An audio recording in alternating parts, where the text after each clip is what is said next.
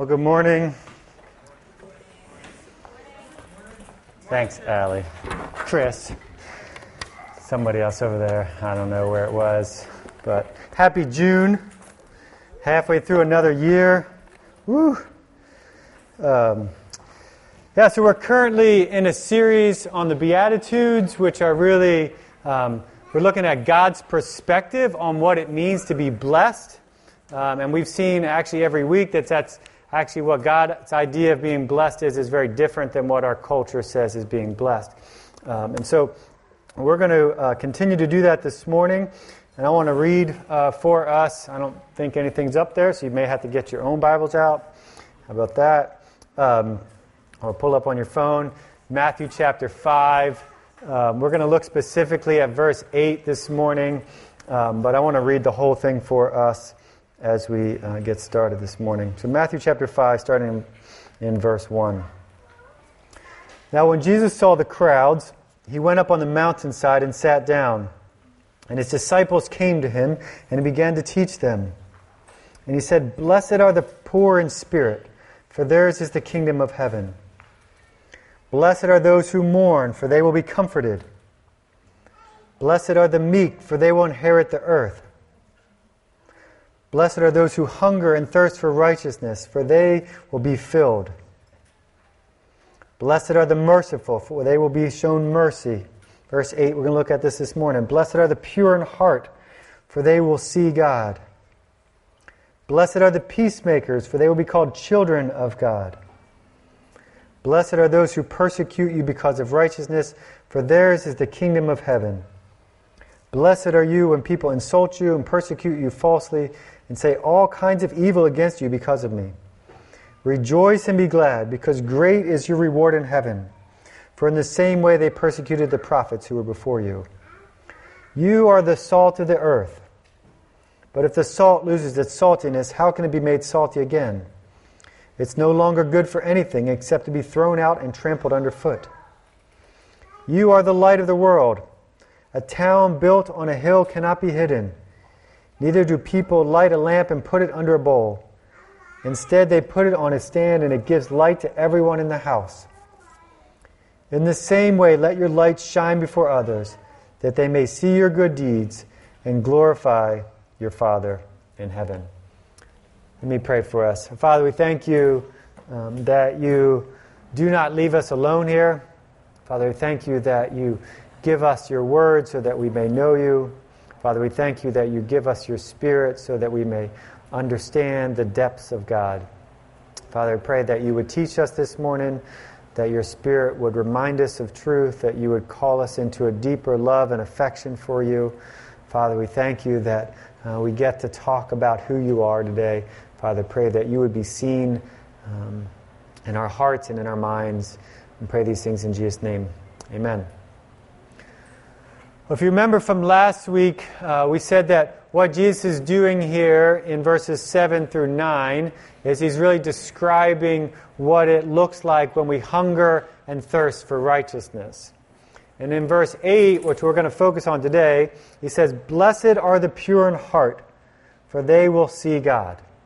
Blessed are the pure in heart, for they will see God. That's a result of hungering and thirsting for righteousness, is a pure heart, is purity. Now, a pure heart really is what God has always been after. Jeff read this morning, but I think it's worth reading again in Ezekiel 36. God promises this to his people. It's what God has been after. He says, "I will give you a new heart. I will put a new spirit in you. I will remove from you your heart of stone and give you a heart of flesh." God has been after a new heart for his people, for his children, since the beginning of time. And all throughout Jesus' ministry and on this earth, we see that he continues to be concerned with the heart. He often says it's not enough just to clean up your act on the outside, to just change how you're living. It's not enough. Because I think oftentimes people think about Christianity, they think about that it's a new way to do life. Or it's a new set of rules, or it's a new way to think about morality. But that's not it at all. The aim of Jesus is not to reform the actions of our culture. That's not what Jesus is after. He's not trying to reform the actions of our culture. He wants to change the hearts of sinners and people like you and me. He doesn't want our actions. He wants our heart. Jesus says this exact thing a little bit further on in this Sermon on the Mount that he's given in verse 21 and 22. He expands on this, and he says, "You've heard it said of those of old, 'You shall not murder, but whoever murders will be liable of judgment.' But verse 22, 'But I say to you, everyone who is angry with his brother will be liable of judgment.'" It says the same thing in verse 27 and 28. "You shall not commit adultery, but I say to you that everyone who looks at a woman with lustful intent has already committed adultery with her in his heart." In other words, Jesus is not satisfied if we went about LA and we got rid of murder and we got rid of adultery in our society. If we had a city where there was no murder and no adultery, that's not what he's after. That's not his main concern. I may be dating myself here, but I'm going to say it anyway. I actually, 30 years ago, last week, I graduated from high school. I realized that. It's kind of crazy. Anyway, so now you know how old I am. But anyway, there was an old movie that Tom Cruise was in called Minority Report. Anyone ever seen that movie? It's kind of classic-ish, maybe not, I don't know. But anyway, if you remember that movie, I thought about it when I was thinking about this week. Anyway, the plot of the story is that Tom Cruise is a part of this police force, and they go and they arrest people before they commit a crime. Right? They're based on some precogs or something, these people sleeping in water, I don't know. But anyway, sci-fi. It was cool back in the day. Anyway, this city hadn't had a murder or a crime for 25 or 30 years, whatever it was. And it was kind of pictured as this perfect society. And I know that's kind of like something we just watch in movies, but I wonder how often we are trying to do the same thing. If we could just in some way pass some law or some way to legislate life in our city so there would be no murders. Right? If we could, for one side, if we could just remove all the guns, then no one would kill anyone. For maybe the other side, if we just gave everyone a gun, then people would be afraid to commit something, and then there would be no violence. Right? That's the two sides. Right? We're trying to remove crime, we're trying to remove murder from our society. If we just passed harsher laws, if we change our education system, if we fix the demise of the family, then our city, then our world would be better. I wonder how often, even in this room, we think more about political change than we think about heart change. How much time do you think about and talk about and listen to political rhetoric and compared to actually thinking about heart change? Maybe a way to gauge that is how upset you do when a law is passed or someone gets into office or someone tweets something that you don't like. How often does it consume you? I want to remind us this morning that the reality is our local, our state, our federal government is helpless in solving any problems of our society. It's a futile attempt to legislate morality, and it's never going to work. It's never going to work. I'm not saying don't vote or be concerned with the brokenness of our society, but understand what Jesus says in this beatitude, that if Jesus is actually saying that, what our society says is that beatitude is irrelevant. Based on our cultural standards, what Jesus says is completely irrelevant. Jesus says, "Blessed are the pure in heart." Right? Not for they will legislate millions of dollars so that we can wipe out crime. Rather, blessed are the pure in heart, for they will see God. I think one of the fundamental problems in our culture is that we attempt to solve human problems while we neglect the centrality of God in the heart. We look around, we're so bombarded with human tragedy and with poverty and with crime and with abuse and neglect and with war and with all kinds of injustice. And it's so easy for us to get caught up and incorrectly agree with our culture and seeing really that God is a byproduct if we fix these other things. If we seek to fix these temporal issues, then we're going to see God.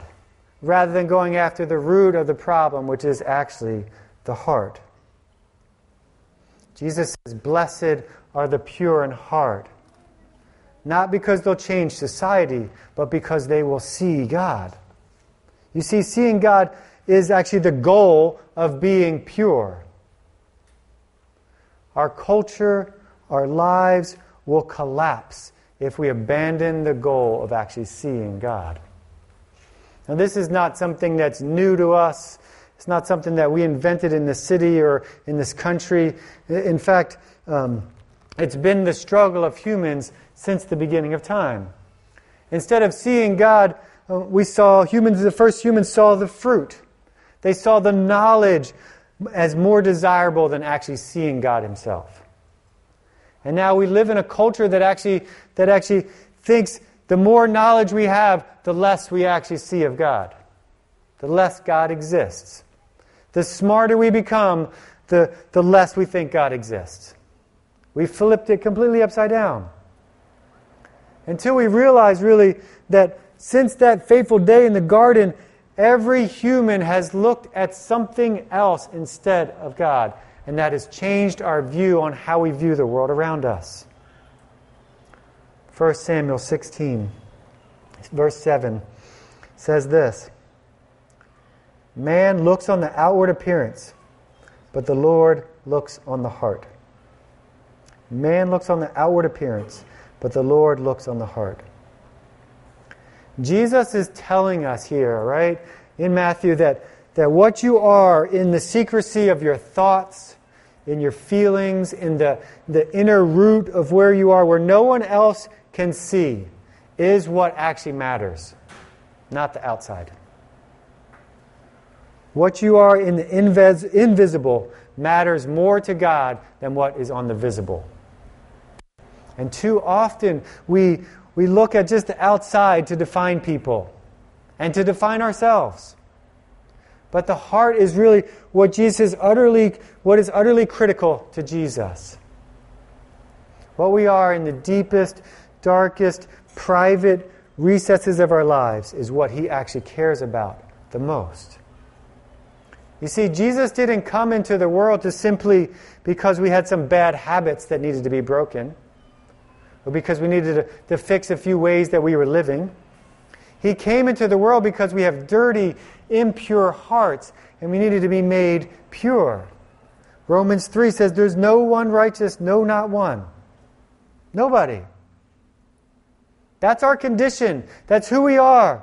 We're not clean on the inside. And until we actually realize that and understand the depths of that, we will keep on trying to clean up the outsides in hopes that something pure on the inside will be revealed. And the more we do that, we'll only find more and more dirt, and we'll continue to walk in light of our cultural story instead of turning and seeing God first. That's the reality. But the good news is that Jesus has changed that. That Jesus' inside, Jesus' heart, matched His outside. That He was actually righteous. And Jesus didn't just say, "Follow my example." He didn't just say, "Do all the things that I do." He says, "I know you have a heart problem. I know you have a heart problem and you can't fix it. But through faith, through what I've done, is that my pure heart can now be counted to you. That you and I deserved wrath, but instead Jesus stood in front of us as God poured out His wrath, and His righteousness now can be counted to you." It's what we call this big word for imputed righteousness. That because of Jesus, we get to have a pure heart. Like we talked about last week, Jesus is speaking both here in the present and in the future. Right? And so when it comes to a pure heart that Jesus is talking about, it's both now and a future reality. Another way to think about this is maybe it's perfect and progressive. It's a gift that's counted to ours that we receive through faith, and it's a gift that which is ours, or we are acting out in our daily lives, and we're performing by faith in His power. That's what 2 Thessalonians is all about. that through Jesus we've been given perfect, pure, righteous heart that someday will actually be perfected at the end of our lives. When Jesus returns and Jesus completes the process, we'll become both practically, personally, and perfectly righteous. And the reality is that you and I can't make any progress in the practical. We can't live out purity until we are actually accepted by God, forgiven of our sins, and declared perfectly pure. We can't do it on our own. And it's important really that we understand that, because when we truly understand that, it means that any effort we make in faith through the Holy Spirit to put to death any brokenness or any sin in our life doesn't make us more pure. It doesn't give us a right standing before God. It's actually just a consequence or an effect of our right standing with God. And that is huge to understand, because if we flip it around, we won't actually live the gospel. We'll try to just continue to fix the outside and clean up the outside, and we'll never turn from our idols, and we'll never turn and actually see Jesus. But if you do get that right, then you will see with all your heart, and you'll say, oh man, I cannot believe that He's done that for me. I didn't deserve a pure heart, but yet He gave me one. He's a better God. He's a better Savior. He's a better political figure. He's whatever. He's better. He's the one that's actually worth worshiping. And when we understand that, we receive the promise of God that He says in this verse, you get to see God. That's the promise of a pure heart, that you get to see God. To see God means that you get to be in His presence. Seeing God doesn't mean we just get to see a picture of Him, or you get to just see Him from afar across the room. No, it's like when you call the doctor up and you're like, I need to see the doctor. You don't want to just see them. You don't want to just read their little bio that they went to UCLA or whatever. Right? You want to have an appointment with them. You want to sit down with them. You want to talk to them. You want to discuss what's going on with you. You want to get their help. You want to be in their presence. That's what it means that we get to see God, that we get to be in His presence, both now and in the future. Seeing God means that we get to be amazed and overwhelmed by His glory and His holiness when we see Him. In the book of Job, if you ever read the book of Job, you'll see that after all this heartache that Job goes through and all this, he has this banter back and forth with his friends, and they're telling him all the things that he's done wrong and why his life is a mess. And after that, Job has a direct experience with God. And in chapter 42, Job says this. He says, I had heard of thee by hearing of the ear, but now my eyes see thee. Therefore I despise myself and repent in dust and ashes. Job was probably one of the most righteous people that ever walked this planet. And when he sees God, he says, I despise myself and I repent in dust and ashes. When Job sees God, he's overwhelmed with God's holiness, and it changes his perspective. You see, seeing God allows us to see who we are and how amazing His gift actually is to us. Seeing God is the great goal of being pure now. It's the reality of what is really the virtual in all of our spiritual sight is either mediated to us through the Word of God, or it's mediated to us through the works of God in life. We get to see images and reflections of God's glory. We get to hear, maybe we say echoes or reverberations of His voice through others or throughout creation. But the good news is that we will actually come a day when God Himself will dwell among us. His glory will no longer be just inferred. It will no longer just be like, oh, I saw some of God in the ocean, or I saw Him in the lightning, or the thunder, or the mountains, or the universe, or the stars. Instead, we'll get to experience Him directly. His glory, it says, will be the very light in which we move about. His beauty will be what we taste on our lips like honey.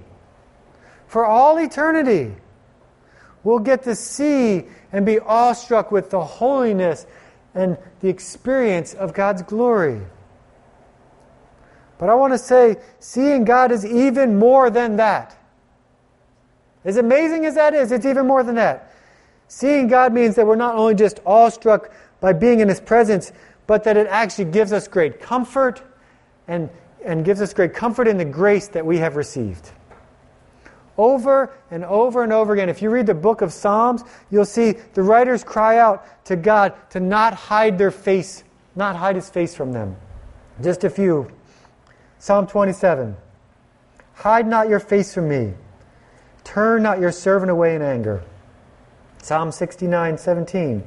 Hide not your face from your servant, for I am in distress. Make haste to answer me. Psalm 102. Do not hide your face from me in the day of my distress. Psalm 143. Hide not your face from me, lest I be like those who go down to the pit. We could go on, but basically what he says is, when hide not my face from me is the same way of saying, God, be gracious to me. It means that seeing the face of God is to be considered a sweet, comforting experience of grace. It's this idea, if God shows up, if God shows His face, we are helped. And if He turns His face from us, we're dismayed. And so when Jesus promises here in Matthew the reward of seeing God, it means that we'll be in His presence and we'll be awestruck with the experience of His glory, but we'll also be helped and comforted by His grace. A grace that we get to experience both now and in the future. This is the promise that Jesus is making to us in Matthew, that we get to see God. What good news that is. What good news that is to us. That we get to see God, that we get to be in His presence, that we get to be comforted with His grace. In Psalm 24, there's an Old Testament parallel to this beatitude, and I want to take a look at verses 3 and 4 real quickly. I think it's important for us to see this because it builds on this. In Psalm 24, verses 3, it says, Who shall ascend to the hill of the Lord, and who shall stand in His holy place? He who has a clean hands and a pure heart, who does not lift up his soul to what is false, nor does not swear deceitfully. I want us to see this Old Testament parallel because the definition of a pure heart is really laid out for us here at the end of verse 4, where it says, really, a pure heart has nothing to do with falsehood. A pure heart is truthful. It's free from deceit. Deceit's when we conceal the truth. When you say one thing, but you actually believe something else. How often do we do that in our hearts? How often do we do that with our lives? We say one thing, but we live out something else. James chapter 4, verse 8 says, Draw near to God, and He will draw near to you. Cleanse your hands, you sinners, and purify your hearts, you double-minded men. Notice that just like in Psalm 24, there's a reference to both clean hands and a pure heart as preparation for actually drawing near to God, for ascending to the hill of the Lord, or seeing God. Earlier in James, it talks about a double-minded man is a person who's described as one whose heart is divided between the world and with God. And he says in verse 4, actually earlier in James, that friendship with the world is enmity with God. Therefore, whoever wishes to be a friend with the world makes himself an enemy with God. Make sure that you understand this or you hear this. The call here to have a pure heart is really an identity statement. It's the call to actually live out the reality of who you truly are. That if you've placed your faith and trust in Jesus, He's changed you. He's given you a new heart that actually seeks God. It's the identity of actually looking at God and seeing Him in all areas of life and allowing the definition and the sight of God actually to change our view on what we're seeing around us and how we view the culture and how we view life and how we view every other relationship.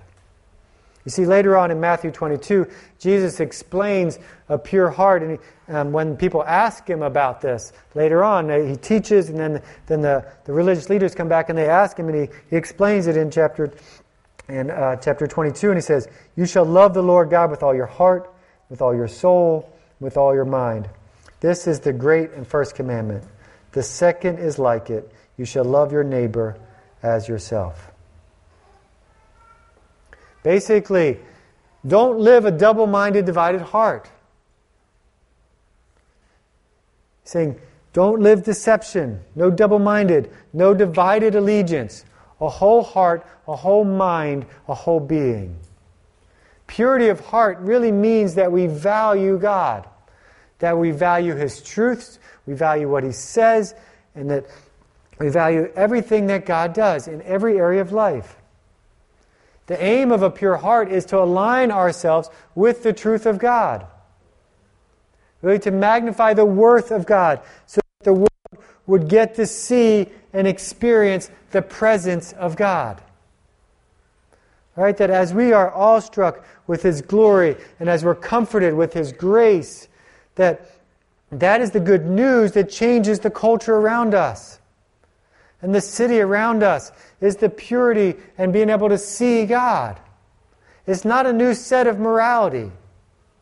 The presence of God is what we actually offer to people.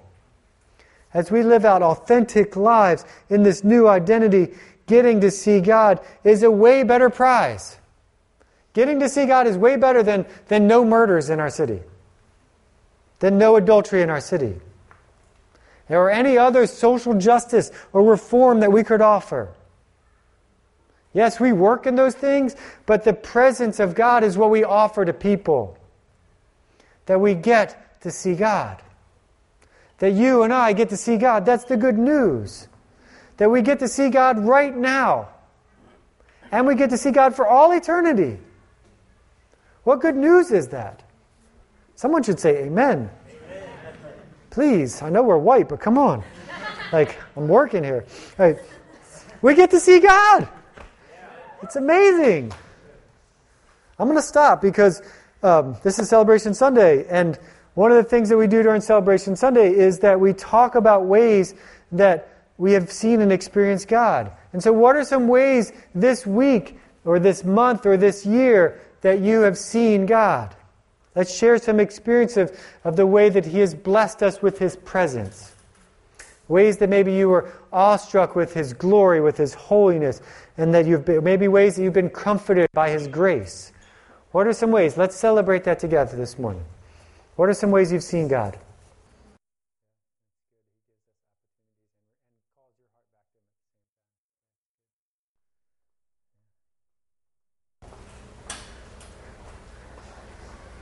Well, why don't we do this? I'm going to pray, and then I'm going to ask Jeff to come up, and we're going to continue to look and see and feel God's presence as we take communion, and then as we continue to sing, and then as we have a meal together. So, Father, we thank You that You love us so deeply. Thank You that You've blessed us, that You have called us into Your family, and that You've given us a new heart, a pure heart, that we get to see You, that we get to experience You, that it's not just some future reality, but that we get to experience and see You right now in the present. Father, I pray that we would be people that continue to seek heart change rather than just exterior change. Father, I pray that we would live out the truth of the gospel in our city in those ways. Father, I pray that You would continue and call more people to Yourself. Father, I pray that You would even do that this morning, that You would make more pure hearts in this city. Father, we thank You that we get to celebrate You, and that we get to worship You, and that we get to be comforted by Your grace this morning. Father, I pray that we would not see anything else but You. Father, I pray that who You are, would define who we are. Father, we pray these things in Jesus' great name. Amen.